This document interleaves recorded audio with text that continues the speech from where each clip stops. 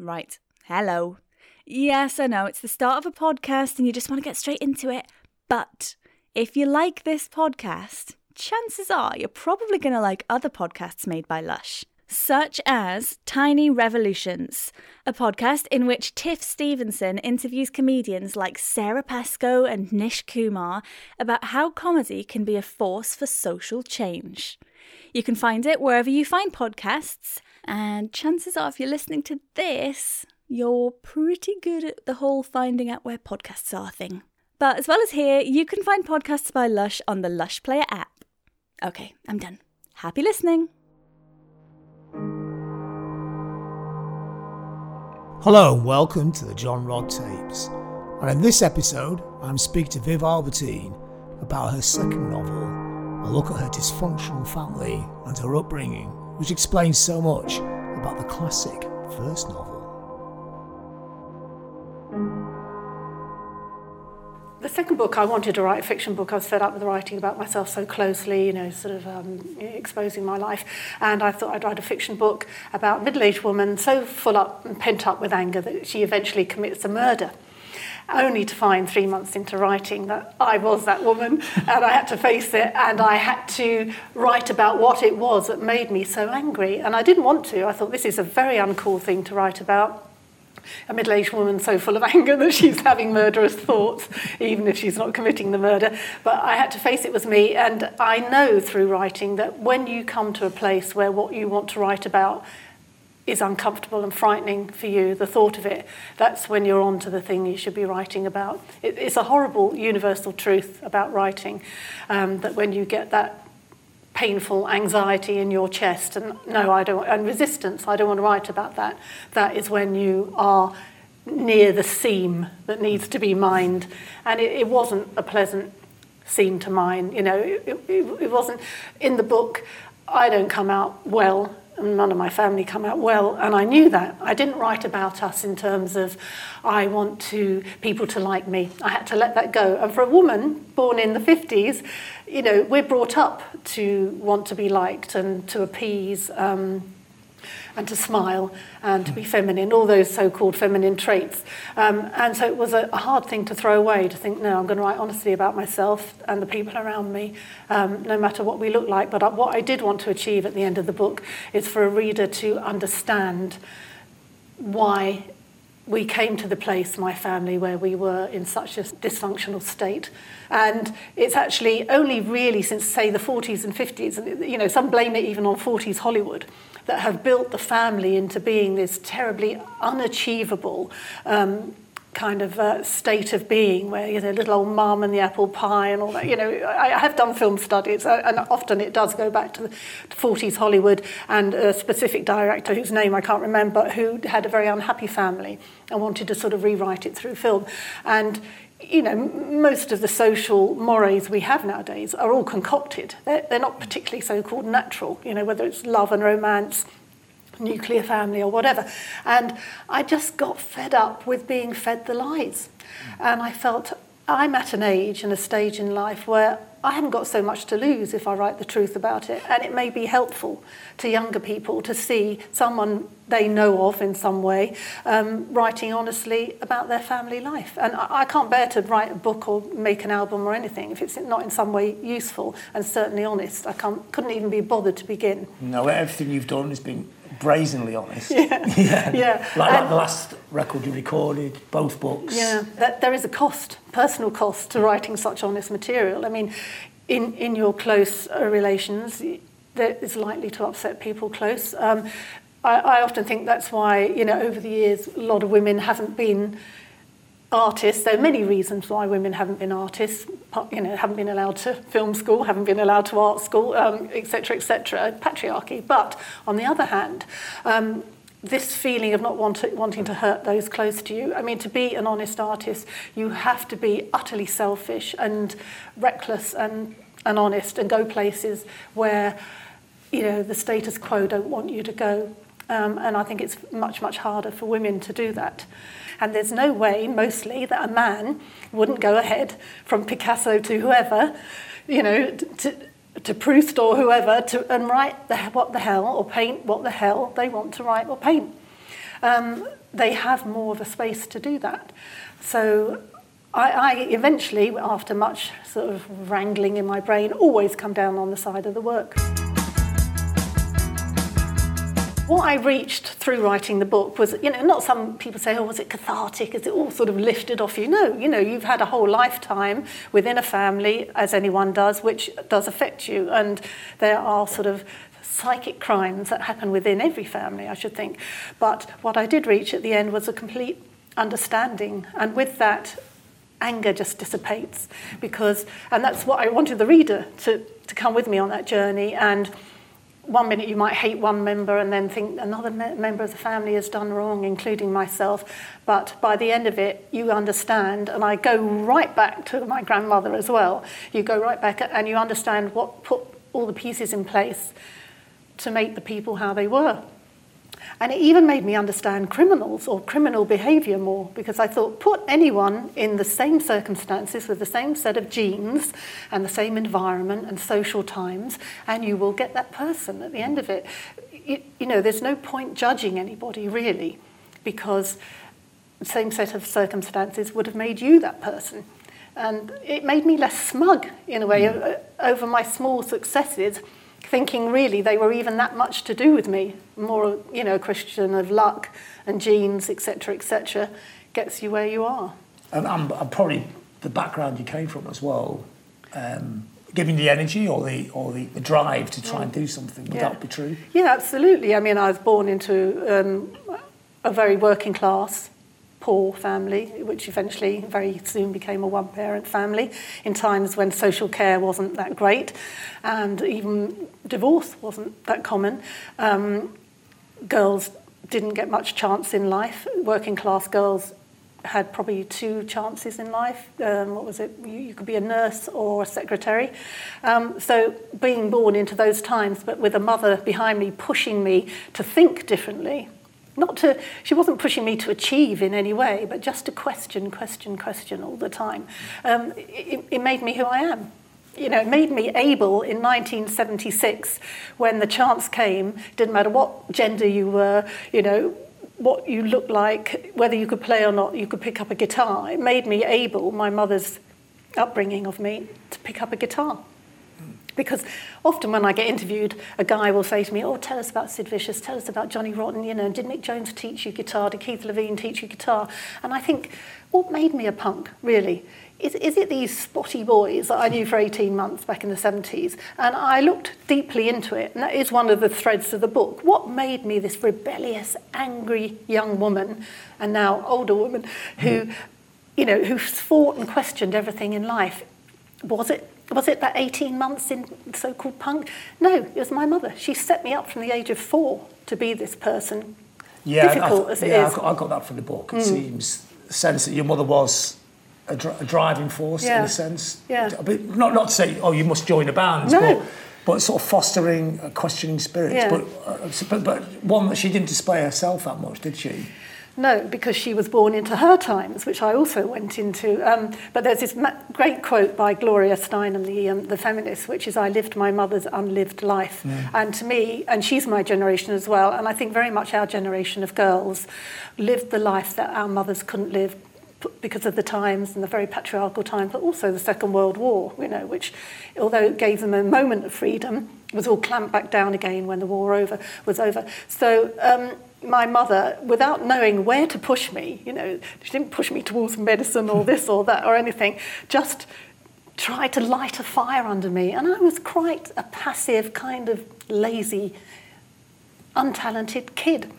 And I honestly think that in the end, it sort of almost unconsciously came to her that the only way I'm going to fire this lump up is to make her angry. And John Rotten's book, Anger is an Energy Too, is so true. So how would she do that? Would she just, from just talking to you, or was it just an unspoken thing? You just felt it? It's very spoken. So every TV programme we watch, she'd pull apart, why are there no women in here? Men don't, women don't speak like that. He's a bad man, politics, pull every newspaper story apart. And this is in a time when really that class of person didn't question authority. It's very normal for us now to take the mickey out of politicians or not believe what they say. But actually, in the 60s and 70s, it wasn't. We were ruled by, as we still are really, but by the toss, and it still was slightly a doff your cap type of mentality. We didn't really think they were as bad as they were. So my mother was incredibly unusual and was always pulling everything to pieces. So where did she get that from? She was smart. She was bright, born in another time. She would have been really something, but she was pulled out of school at 16 by her parents to go and work. Because the way society was, she just had to be a mother. She just had a really good brain. Because I like that bit in the book where you talk about when you go to Hastings and you're doing your pottery and your art pottery, etc. And you saying that's what your mother would have really liked to have done, but she couldn't do it in her own life, could she? Yeah, no.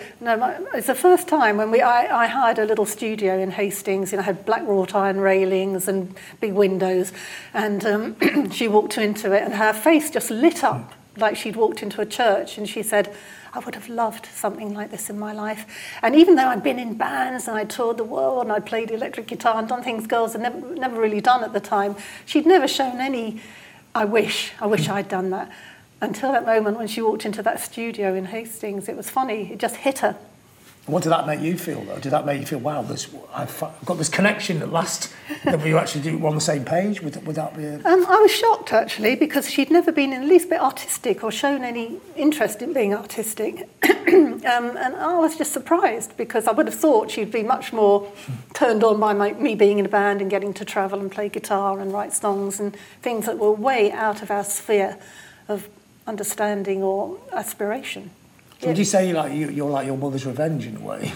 I am my mother's revenge on society. She's literally sort of wound me up like a clockwork doll and set me off and said, take that. I was good material. It wouldn't have worked on anyone, but actually she had such a good brain. I was so fascinated by her. In all the 60 years I knew her, she never once bored me. I mean, when you think of that in a parent, she's the most interesting person I ever met. And she did. She wound me up. She made me a little warrior. And she set me out to sort of take revenge on patriarchy and all the men who'd done her wrong in life. It was quite shocking to sort of understand it as I wrote. My God, my mother made me this little weapon. And there was a slight sort of resentment at some points during the writing that she'd made me into something I wasn't naturally. I'm very, very shy naturally, and yet she'd made me into this sort of tornado of anger and resentment and action. I mean, I've taken so many risks in my life.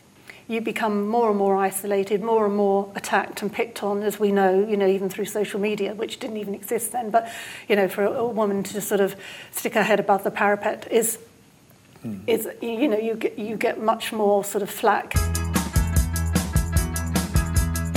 The other part of this is the outsiderness as well. That you've always felt like an outsider. Yeah. Does that sense come from your father? He's in the book. Of course, he's in the book a lot, but he seems slightly more like a ghost-like figure in the book. But the fact he's French Corsican living in England, even nowadays, after all this time, it's a very closed society, isn't it? Yeah. Does that outsiderness come from him as well? Well, both my parents felt outsiders. My mother, I think, because she was, female and working class and clever and stymied. My father, because he was literally an outsider. He had a little book saying alien on it, and after the war, Second World War, the Brits were incredibly suspicious of the Europeans. So anyone with a foreign accent, as they thought, was possibly a collaborator or, when we know that half of Europe was against the other half of Europe, half was fascist, half was on Hitler's side. So it was not like now it's quite cool to be French. Well, it wasn't then. It wasn't at all. I was embarrassed about my surname, Albertine, made me sound very foreign. The thing was to be English. I changed my name to Viv Jones for about 10 minutes.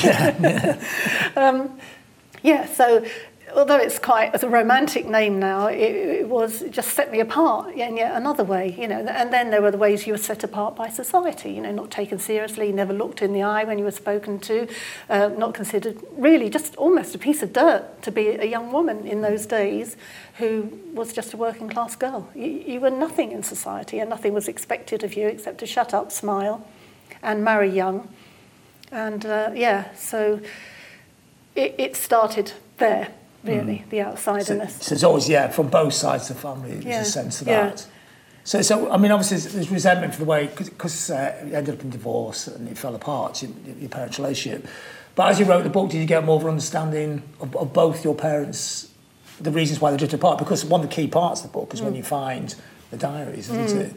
I found my mother's and my father's diaries separately after they died, and the interesting thing was, and I was halfway through writing the book when I came across them, was they both wrote about the same 2 years, 1965 to 1967, because that's what you did in the 60s when you divorced. You had to do a lot of rigmarole to prove that the marriage wasn't working. It wasn't easy to divorce. So solicitors said you keep a diary of the day-to-day workings of your home and show where your partner's been unreasonable. And so they both separately kept diaries of the day-to-day running of the home. And I, of course, remembered my own version of those 2 years. And it was just so interesting because I was trying so hard to find the truth of my upbringing. And then when I read my father's diary, I felt so sorry for him suddenly. I suddenly saw him through a whole different light. He was just this confused French Corsican man who felt he should be treated like the king of his home, but the 60s were happening and my mum was a bit too brighter than him, and women's lib was coming in, and he was outmoded, he was outvoted, he was in a female household, and he wasn't being treated how he thought he should be treated. He was still in that old-fashioned peasant mentality. So I hated my mother for a bit whilst I read his diaries, and then when I read my mother's diaries, of course, she put the whole thing into context. So whereas my father would write, got up at 6:30, had a shower, shaved, went to the bank, got out, 15 shillings, came home, bought a newspaper, read it on the bench, had Marmite on toast. It was very, very, very minutiae. Yeah. And my mother set the whole scene after the Second World War, his fight to get British nationality, how that had affected his mind, and then his violence, etc., etc. And, she contextualised so much more, and bit by bit I remembered again what our childhood was like, how sort of, violent he was, etc., etc. But I wanted the reader, again, to come with me, changing allegiances as I did, as I worked through the diaries. And I've woven the diaries, through the book. But I took about a year just on the structure of the book, not actually writing, but structuring and planning and rewriting, and weaving in the diaries and how much to put in and how much to leave out. So however much you're attempting to get to the truth of a subject, I'm busy editing, structuring, replacing things, giving this much space to that one, this much space to that one. And I thought by the end of it, how near the truth am I? I mean, how much of a non-fiction book is this? Is it a truth, though? There's no absolute truth. There's no absolute truth. Yeah. I think I say at the end that the truth is splintered. It comes in all different ways, all different sort of people's points of view. Every single person in the book has got a different truth, and I had to sort of accept that so reluctantly at the end, because I am an absolute type person. It's not a great thing to be, but I thought I'd get to the absolute truth, and I had to face that. But in a sense, isn't that almost a relief that there is no absolute? Is it? It does move around, doesn't it? Depending how you feel, how everyone else feels. What letter you find in a drawer or something, it changes all the time. But the thing is, if you're a control freak, right, yeah. it's quite a hard thing to come to terms with, because I would love there to be an absolute truth, and I learn that truth and I accept that truth. But but the fact that things are always fluctuating, and then I just get a different light shone on the situation from a different angle and see a completely different scenario, it's still quite hard to live with. As you yourself get older, when you've written 2 books, what have you found out about yourself as well? That's such a huge question. You can do small bits. I know I'm a control freak. But that's not a bad thing, though, is it? Especially if you're an artist, you have to be in control of your art. You have to be quite militant about hanging on to your vision, because from every aspect, there will be people trying to water it down, with good intentions sometimes, and also the consumer side of work, selling your work, again, it will be watered down. And, you get a bit of a name for yourself for fighting for the cover to be like this. Right from the Slits, my first band, to now, I'm still always fighting for the covers of my books and albums to be what they should be. There's always people who think they know better or think this will sell more, etc., right through to the words, etc. So it's quite hard, that continual fight. But my mother said just before she died, Vivi, you're going to have to fight till the day you die. And I like she did. She did. I looked at her and I said, really, Mum? She just nodded. And I thought, oh, my God, I can't. And she was just saying, yeah, you have to write. She was fighting right to the end, So did you have like a romantic notion that one morning you just get up and everything would actually just be in place? Yeah, at some point, you got home and you got just about enough money dribbling in and you can just relax, but it's constant. Sometimes it's just on the street and sometimes it's in your work. But I think if you engage in life, and you have to engage, that you do have to fight all the time if you think a bit differently. If you don't want to just do what you're told all the time, if you don't accept everything that's told to you and don't want to fit in with, the way the government sees things should be set up, or the way society has evolved. I've been brought up to question all that, so I'm going to have to fight. Thanks, Mum. Well, it's a brilliant attitude to be born with, isn't it? Or to be given, or to be brought up with. Is it, though? It's an uncomfortable life. It's difficult, but I think can you imagine how claustrophobic and suffocated you would feel if you lived a completely normal life? It'd be inside you, resisting, wouldn't it? You tried, didn't you? And it didn't work, did it? I did try, but if someone hasn't been raised to be a questioning, annoying, aggressive, sort of contrarian, then I do often think in my daydream moments, what it might have been like to have lived an unquestioning life, and they say the unquestioned life is not worth living, but honestly, it's quieter. it's less upsetting. I mean, I have so much angst because I think too much. My mother brought me up literally to look for interesting. Is your life interesting? What have you done that's interesting? Come home with a story that's interesting. It didn't matter how wrong the night had gone. If I come home, sit at the kitchen table with a cup of tea and go over the evening, and it might involve, not being able to get home on the transport, meeting a dodgy person who gave me a lift, shouldn't have done that, just got by the skin of my teeth out of that situation. This went wrong, that went wrong, and here I am. And she would be enthralled. And I think that sort of taught me to keep taking risks. And again, a very unusual thing for a girl who's born in 1954 to do. To keep going out and taking these risks, because when I came home, my mother was all ears. So you had to take risks, get a good story. Yeah, because I felt like Scheherazade. Not got a better story. No. I had to come home, or if I had a good story, and I was literally living this life, and her eyes would be bright and shining as I told these crazier and crazier stories. So she is almost living her life through you. Yeah. You escaped, and she always wanted to do this. Yeah. She wanted to hang out with Sid Vicious, really. Yeah, and go to art school. Yeah. She wouldn't have seen it in those terms, but she wanted to live her life, and it was taken from her. She had a first family when she was 19. That all went horribly wrong, so she missed even the fun of the war because she got pregnant right at the beginning of it with an unpleasant man, then had us. So, I think, again, I was aware that she was living my life and I was feeding her these stories. That wasn't unconscious. But looking back, it did make me someone who took the most ridiculous risks in life when a young woman wasn't usually taking those risks, and therefore it took me into areas that young women didn't go. I was one of the first female directors, filmmakers. I was, one of the first guitar players in a band. I hadn't even thought you could be such a thing. I didn't even know a woman could be an architect or a lawyer when I was young, let alone be in a band or, be a filmmaker or something like that. So a lot of these, in the book you talk about when you talk to your mother, and like you're saying then, you tell her all these stories and you tell her everything, right? It's a very close relationship. Yeah. So this storytelling, when you talk to your mother, do you think that kind of feeds into eventually to writing the books? You almost think of your life in story terms. Well, that's a good point, actually. I hadn't really thought of that, but when it came to writing, I had no idea if I could write or not.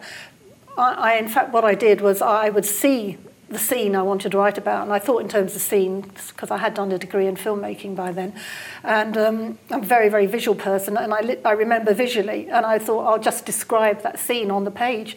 I wonder if that will work. And I tried to sort of, and I think I write quite visually. So that's how I wrote, but probably telling my mother those stories every night must have sort of honed my storytelling skills. And I didn't even the idea that it is a story. It's not just going out and hang around as little spotty bands. Yeah. There's actually a story there, isn't there? Yeah, there's a story. I mean, every night there was a story, and also I'd go very deeply into all the relationships. Relationships with the rest of my band, or relationships with Mick Jones or whatever boyfriend I had at the time. I'd tell her all that as well. I just thought, if she's going to be my confidant, there is no way I can edit what I say to her, because otherwise she cannot give me decent advice. And my mother was so clever that her advice, I wanted her take, because it was unusual and clever. So I told her every wrong thing I did, every bad thing in the relationship, and she pronounced. I mean, do you still feel her presence? I still feel her presence very much. In your head, do you still think, I should be telling her this story and things?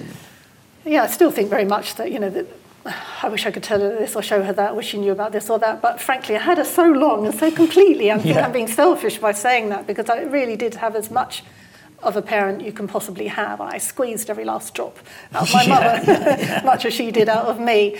And after she died, immediately after she died, I was utterly furious with her, and not for dying and leaving me. I suddenly got this huge welling of anger towards her, like she was a very, very bad person. It lasted about 18 months. Was that a way of dealing with it, dealing with the grief? I think it was a very deeply buried awareness, which was not at all conscious of what the wrong things she had done to me, which was probably, moulding me and twisting me. And when I was younger, she was quite cruel to me, because she very much didn't want to lose me in the divorce. And the only way she could feel she could hang on to me, I think, in many ways, was to undermine and belittle me. I mean, it happens in relationships all the time, where someone will psychologically sort of almost abuse the other person to undermine them and make them feel, take away their agency in a way.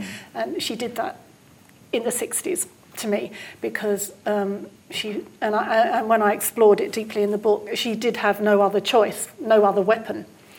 But that's quite complicated. But that's what resurfaced, and it is amazing how much in you is buried, and it will come out at some point, and you think you know everything about yourself, and you really don't. Yeah, there's quite a bit that. Well, not. I mean, there's bits in the book where you talk about, was your mother actually playing you in a way? Yeah. As I wrote, and the wonderful thing about writing, and you don't realise until you do it, is things do come through your fingertips. Subconscious. They bypass consciousness, and they come out of your fingertips, and you learn as you write. And I suddenly saw my position in the family, the joker in the family, the appeaser.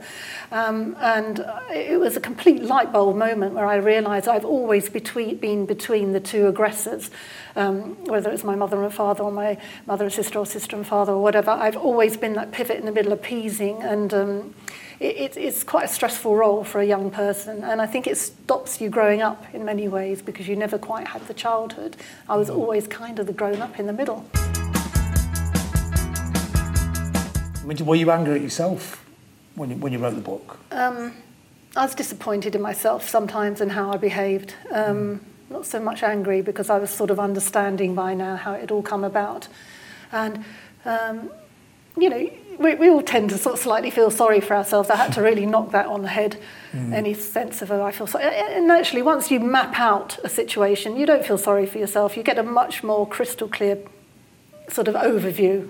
But I have been disappointed in how I've behaved, and I've put that in the book as well. I haven't glossed over my own behaviour. I mean, and this is what makes, to me, the second book far more of a punk rock book than the first book, which is obviously, it's got the soundtrack and the characters, but the second book, because it's got all that, the big thing about punk, the questioning thing, where you questioned everything, didn't you? And also, there's no mercy, is there? No. Not into yourself, is there? And the second book has far more of that than the first book. That's what I think people don't get sometimes, is just because you're not talking about guitars and spiky-haired boys doesn't mean this book isn't punk. It is much more punk. It's so raw. It goes right down to the blood and the veins of of a situation. It's still written in that short sentence, sort of shock type style. It cuts right down to the nub of everything. It's a much better book in terms of writing and where it hits, but I don't know if that's something that makes it not so sellable, because you can't hang it on a guitar, you know. And you know, in Britain, they love their boys with guitars. You know, I know in 40 years' time it'll find its place, the second book. But yeah, things take their time. I learned that with the Slits. You know, we weren't taken seriously at the time. 30, 40 years later, being asked to talk at museums and the British Library and, you know, talk to politicians. We wouldn't even been let in the door of a cafe, let alone a restaurant back then. It's timing. Success obviously makes life easier, but you're not sitting there writing that book thinking this is going to be a success. Wouldn't this make a wonderful film? No. That's not... I can't help but go against that. You know, the first book I thought could have been subtitled Deconstruction of a Legend, because, you know, after disappearing off the earth for about 30 years, people started to say, oh, Viv, you're a legend. They sort of rediscovered the Slits through the internet or whatever. And I thought, I'm not a legend, and I'm totally against legends. You know, if you start thinking people are legends, you start thinking they're better than you or different from you, and therefore you can't achieve what they've achieved. And I very much think anyone, given the right circumstances and confidence, can achieve, especially the sort of thing I've achieved out of nowhere. So I wanted to pull that idea of legend apart. I deconstructed myself in both books, really. I think it's quite interesting to play with the fact that, you know, say young women and young men especially might know me as, you know, one of the first female guitarists in this sort of wild band, still a wild band. And yet I play with the fact that as an author, my personality is kind of known a bit, and then I deconstruct that personality. You think that's cool? I'm going to show you how very uncool I am, right down to the blood. Yeah, well, there's lots of blood, and it's very physical, very human, which is great as well, isn't it? Yeah. Which is actually how people talk, but they never put it... No. You don't write it down, you just sort of talk. No, I've had some people say, oh, your book's vulgar. And why is it vulgar to talk about natural human... Which everybody does body every day. Functions. That's really saying more about you, if you think that you know, you're that uptight.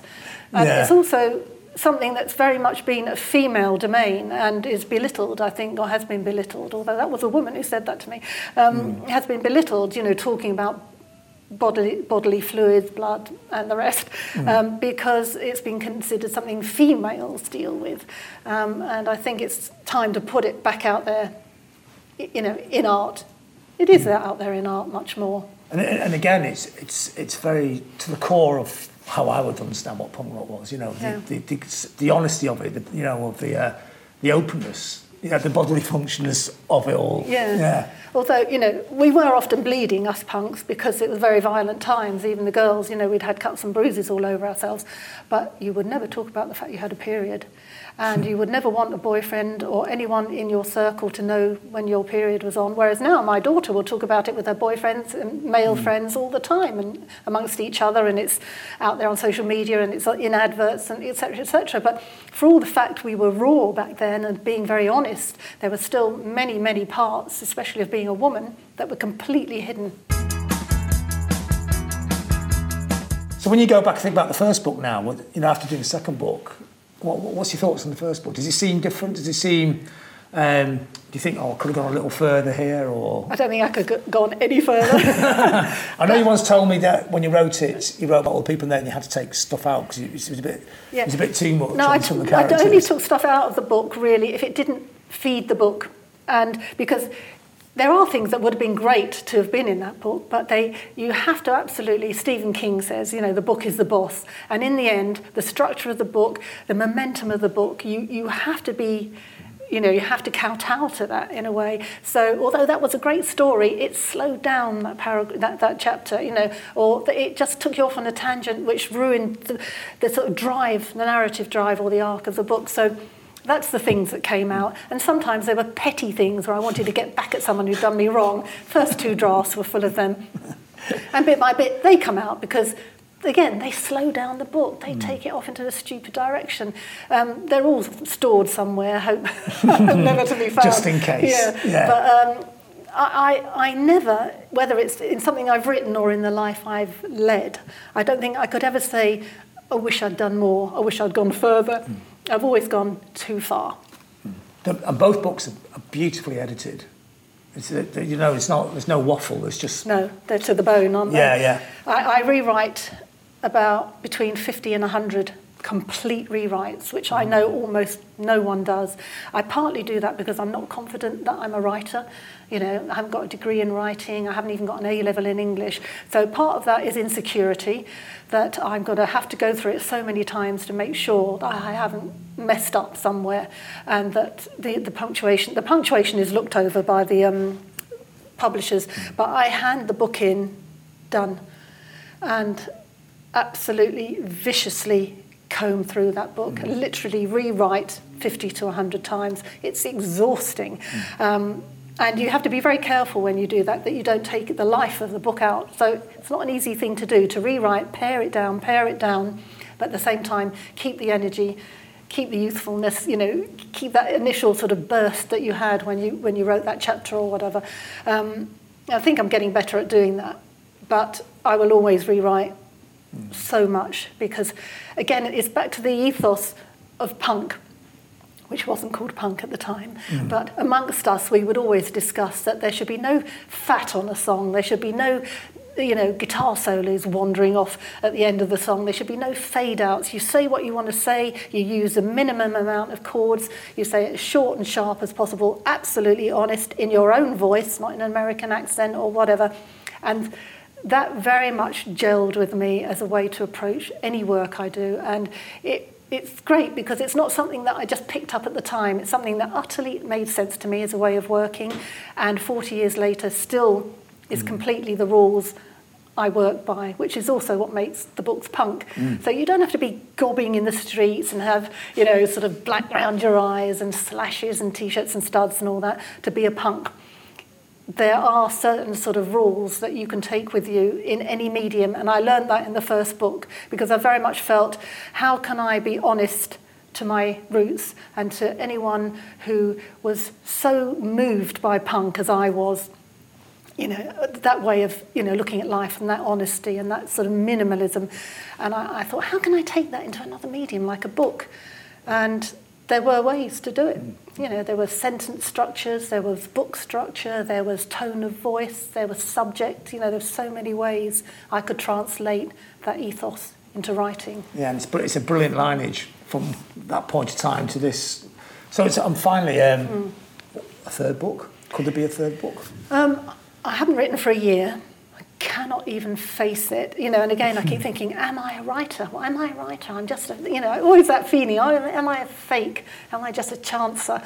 But because I haven't written for a year, it was so extraordinarily exhausting to write that extremely personal book. And there are even times in the last year I thought, why did I do that? Why did I write about my family like that? You know, am I insane? But you get locked into that headspace. And it's so incredibly personal, and have I sort of almost damaged my karma by doing it? You know, when you step back from a piece of work which you've been so immersed in, 6 months later, you can't really question your sanity, you know. And I said to my best friend, you know, what on earth am I doing? You know, doing this, choosing to be so terribly honest in public when I'm such a private person. So for a year, I couldn't even go there. I've been painting my walls, mending things. I've been doing very, very physical things. I find them an absolute antidote to, you know, when I've gone too deep emotionally, choosing colours. I always come back to colour. I write about colour in the second book, how it saved me. Purple. Yeah. And all the way through the second book are tiny little sort of smudgy photographs of things. And they're almost like stepping stones through the book where I can just touch and feel grounded. There's no people, no pictures of people. And architecture, but not in a highfalutin way, but literally like bricks and the colours of a rug, or, you know, a paint mixed by Corbusier, which I managed to find, which is sent from Switzerland, just a tiny little pot. I mean, they absolutely ground me, those things. I know where I am with things, and that's what I've been doing for a year, but there is another book brewing. Oh. And it's going to completely... I don't know, not be commercial. Good. Yeah. That's very personal again, is it? I hope not personal, but, you know, one person in an audience said to me once, do you think you start out trying to write fiction? Because that's a way into something that you're frightened to go into. Yeah. So I'm going to try and write fiction again, but maybe that's a way... Warming up. That's a gate opening for me. So I think, I'll write about a middle-aged woman, blah, blah, blah. And then I find out it's me again. I don't know. Could you actually even do next one as fiction? I'm going to try, but I've got a horrible feeling. Halfway through, I'm going to think, I am that horrible woman. I have to write the truth. So I don't know. Yeah. Well, good luck with that, Viv. Thanks. Thanks for coming down. Thanks, John. Yeah. You've been listening to the John Robb Tapes with me, John Robb. Brought to you by Lush and Louder Than War and produced by Sophie Porter. If you enjoyed it, please subscribe and share. Thanks for listening.